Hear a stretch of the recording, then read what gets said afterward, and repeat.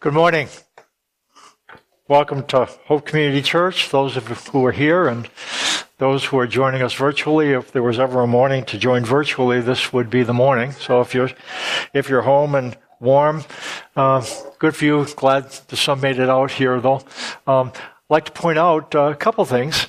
At the end of our time, if you're joining us virtually and you would like to connect with other people, you stay on, and then there will be an opportunity, there'll be a guided time to be able to talk about and connect with some others who are joining virtually as well.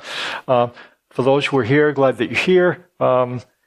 Again, as we've been pointing out, we do have a thing now with the utility matching fund or I think it's for every gift that's given, somebody will match it, and so that's a giving opportunity. And if you care to give, at any rate, there are some boxes in the exits as you leave.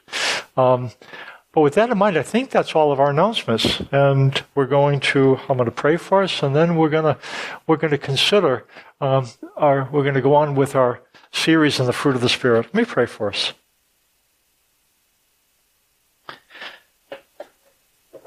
Father, thank you for your purposes and your promises. Thanks for the opportunity to be able to think together about the fruit of the Spirit, both here and virtually, but to be able to think about goodness and how it is that we can experience it and give it out to others. We give this time to you and ask that you would help us to learn what we need to learn. In Jesus' name, amen. We're talking about the fruit of the Spirit. So the fruit of the Spirit is love, joy, peace, patience, kindness, goodness, faithfulness, gentleness, self-control. And what we're thinking about this morning is goodness. Goodness, biblically, is showing benevolence to others, being helpful to others. In the Bible, goodness is always a gift from God. It's something that we experience from Him and then give out to others. If you remember, there was a computer term, GIGO, G-I-G-O, garbage in, garbage out. So it expressed the fact that if the computer is not functioning well, it wasn't programmed well, because you get out of the computer what you put into it. Garbage in, garbage out. We can say the same thing about goodness. Goodness in, goodness out. Biblically, goodness is something that we experience from God. And as goodness comes in from God, then goodness goes out towards others. Biblically, it's very dependent on experiencing it, and so that it can be reflected. Because goodness, as such, it's outside the control of a man in his own strength. We have the ability to be good, but not good in the way the Bible describes the kind of goodness that God demands of us. Biblical goodness, like love, he describes as do to others as you would have them do to you. And what we've seen with love and with kindness and with goodness, that these are active terms. Biblical love is a verb, not a noun. It's not something you fall into and fall out of. It's something, biblical love is something that you can take a picture of. So today, Valentine's Day, we think about love and exchanging cards. And biblical love is something you could take a snapshot of. It's like when somebody's helping another. We looked last week at kindness and goodness, which are very closely related.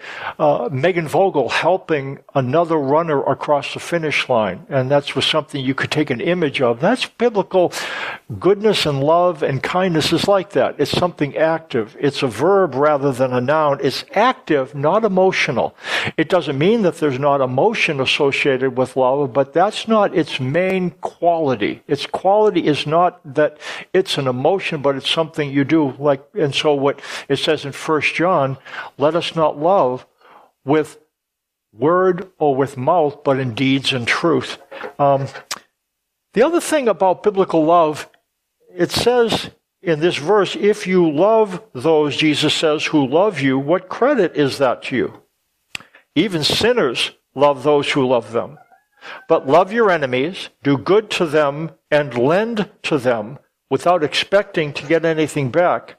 Then your reward will be great, and you will be sons of the Most High, because He is kind to the ungrateful and the wicked. Divine goodness is different than human goodness because it is deeper and wider than human goodness. It's deeper in that it gives more, it sacrifices more. In expressing love, God sends His Son. He brings from the depth of Himself, and it's wider. We have no problem, or less of a problem, being kind and good to those we feel comfortable with.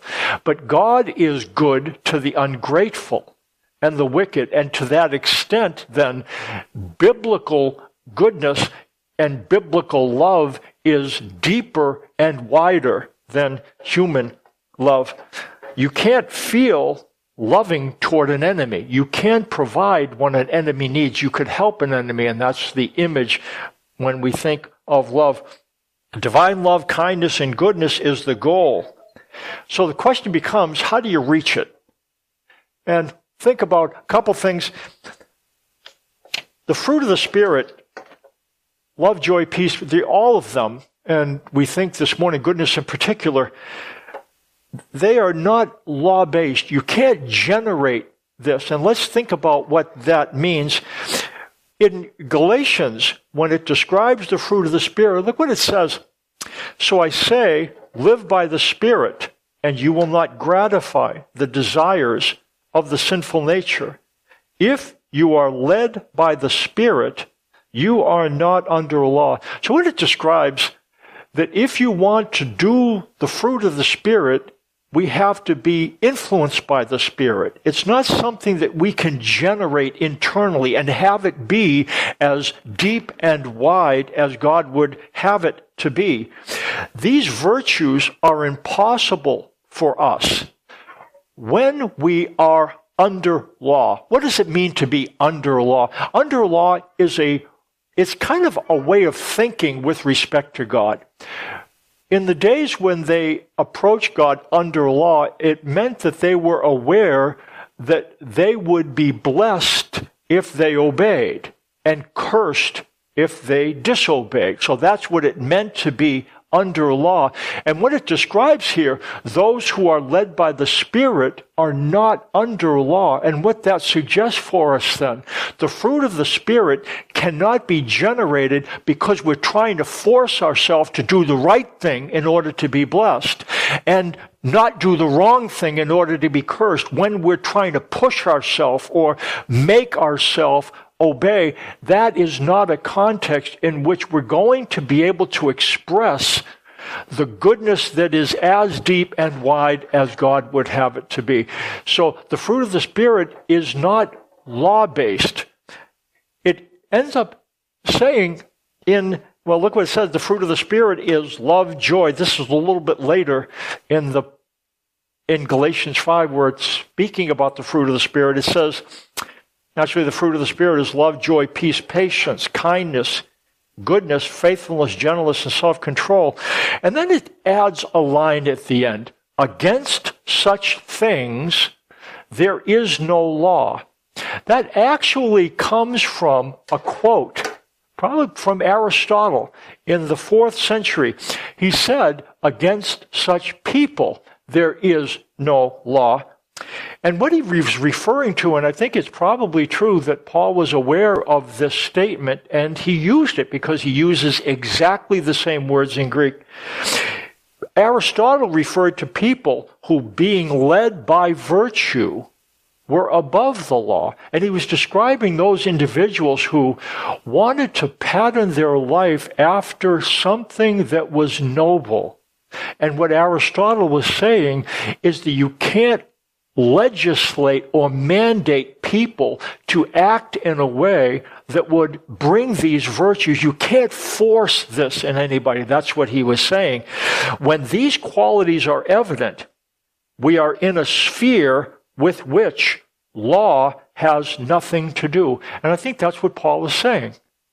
The fruit of the Spirit are not able to be generated because you're trying to force yourself to do the right thing in order to be blessed and avoid doing the wrong thing in order to be cursed. That's law, and law doesn't work with respect to manifesting the fruit of the Spirit.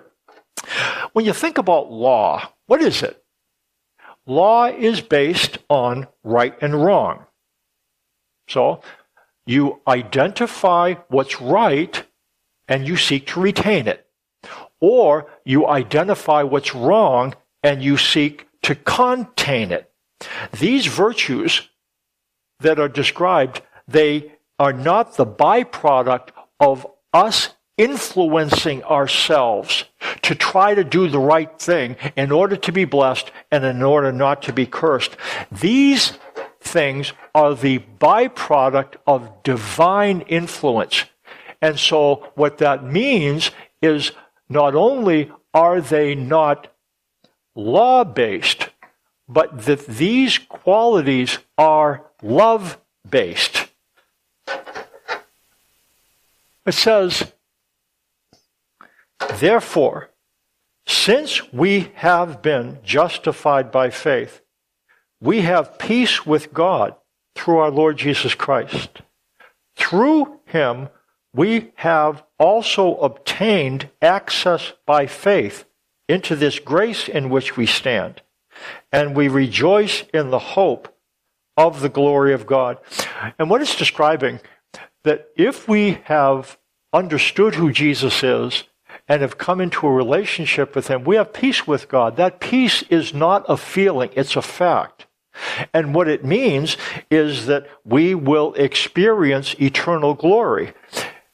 And that's something certainly that we can embrace. But what he goes on to say, that we not only rejoice because of eternal benefits, but he goes on to say, not only so, but we rejoice in our sufferings, knowing that suffering produces endurance, and endurance produces character, and character produces hope. And hope does not put us to shame, because God's love has been poured into our hearts through the Holy Spirit who has been given to us. This verse describes that when we have peace with God, there's a couple things that we're able to depend on because we have this peace. Again, peace with God is a fact. If you understand why Jesus came, you believe he died for you, then you have peace with God. And what that means is that you are going to be with God eternally. On the far side of the grave, we have a lot of really good things to look forward to. But not only that, if we have peace, we don't only rejoice in what we will experience, the great things, but we can also rejoice in the difficult things we experience on this side of the grave. And it describes some of the benefits of experiencing things that we would rather not experience, but that because we have peace with him, it indicates that we're going to experience some difficult things. This is a storm center. And what he's describing is that there are things that as we get involved in storms in our life where we have to experience emotional or physical things that are difficult, the process of experiencing things like that lead to a couple of things. First of all, it indicates in the text, it says, not only that, but we rejoice in our sufferings, knowing that suffering produces endurance. And this is a word that we looked at, especially when we talked about patience. Patience literally means long-suffering. Patience and endurance go together. The word for endurance means to remain under. And when James talks about consider it all joy when you encounter various temptations, knowing that the testing of your faith develops this word, endurance. Endurance is the ability to remain under something. I want you to imagine something that feels stormy, that you would get out if you could, but you can't. Having to remain in a situation that you would rather not be in requires some mental effort and exertion. You have to figure, how am I going to live with this? How am I going to live with this experience, these feelings, the circumstance that I'd rather not? And we end up having to figure out how we can continue to put one foot in front of another. That's endurance. And the difficult things we go through, they promote endurance. And then what it says, and endurance produces character. Character is literally provenness.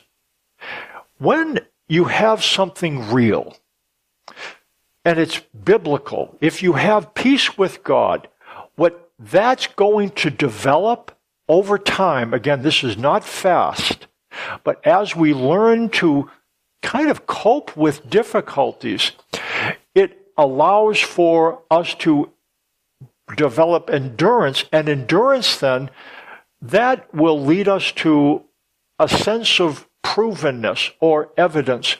The evidence that we have something real with God is not that we enjoy going through difficulties, but that we learn to walk through difficulties one step in front of another. It doesn't mean that we smile. It doesn't mean that we like them, but we learn to tolerate them. And what we learn to do is hold the reality of the difficulty, not that we like it, but we hold the reality and the reality of our feelings about it. That we might say, God, I'm going through this difficult thing, and it's very appropriate to say, I don't like it.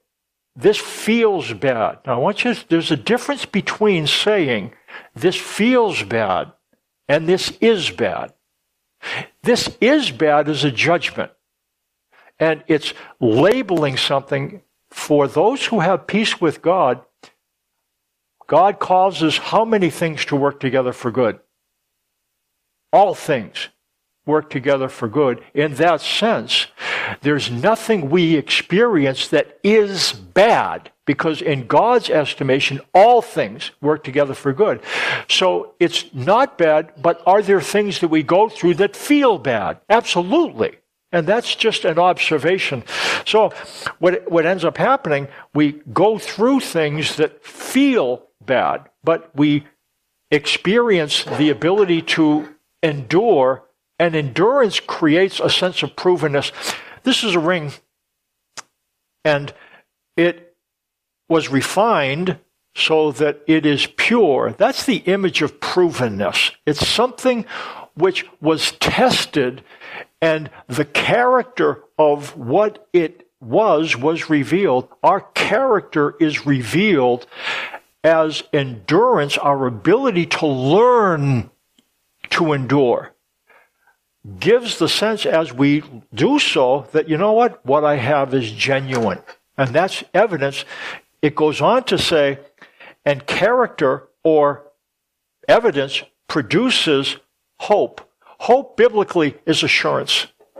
It's a sense that I know what I have is real, and therefore I know that I will be in a great place, not only on this side of the grave, but on that side of the grave. It's knowing that if we have peace with God, God causes all things to work together for good, even difficult things. That doesn't mean that they feel good, but it means that they produce things that are good, both on this side and the far side. This verse ends up saying something important. It says, hope does not put us to shame because God's love has been poured into our hearts through the Holy Spirit who has been given to us. It is the love of God that fuels endurance, character, and hope. Endurance, evidence, and assurance. It seems then that without storms, love will only be applied to the surface of our soul, to the surface of our heart. Without storms, our faith is skin deep and short-lived. Without storms, goodness and kindness are narrow and shallow. And this seems to be the case with the fruit of the Spirit. They are the byproduct of going through things where we experience peace, we learn patience, we learn to cling to joy, which is the understanding that there's a light at the end of the tunnel. As we develop these are qualities that come from learning to live with things that we'd rather not live with. Holding the reality of those things and holding the reality of God's promises. This is how we develop joy and peace and patience. And as we learn to develop joy, peace, and patience, what that leads to, it creates the foundation so that we become able to understand that God cares for us. And like it says, goodness in, goodness out. We start to be able to depend on His goodness. I'm going to show an image. Even in a storm, and this is kind of where the fruit of the Spirit goes. It's the ability, even when things are stormy and choppy, to believe that God is going to do good things, that He is kind to us, He is faithful, He's gentle with us.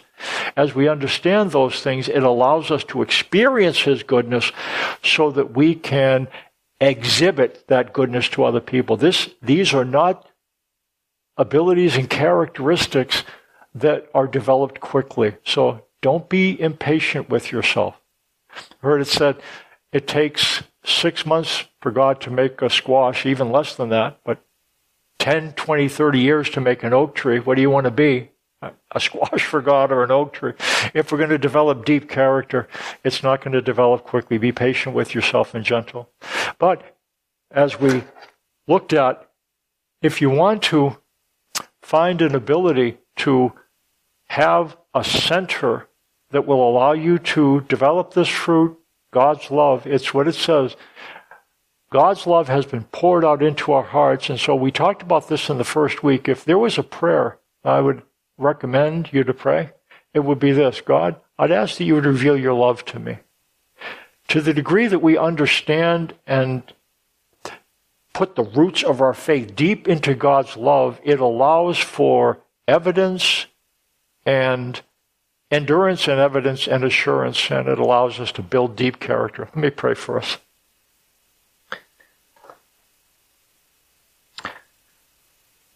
Father, I thank you for your Spirit, and your Spirit does things in us that we can't influence ourselves to do. We can influence ourselves to be good and kind to people that we are friendly with, warm towards, but it's a lot harder to push ourselves to be good and kind to somebody who we don't like.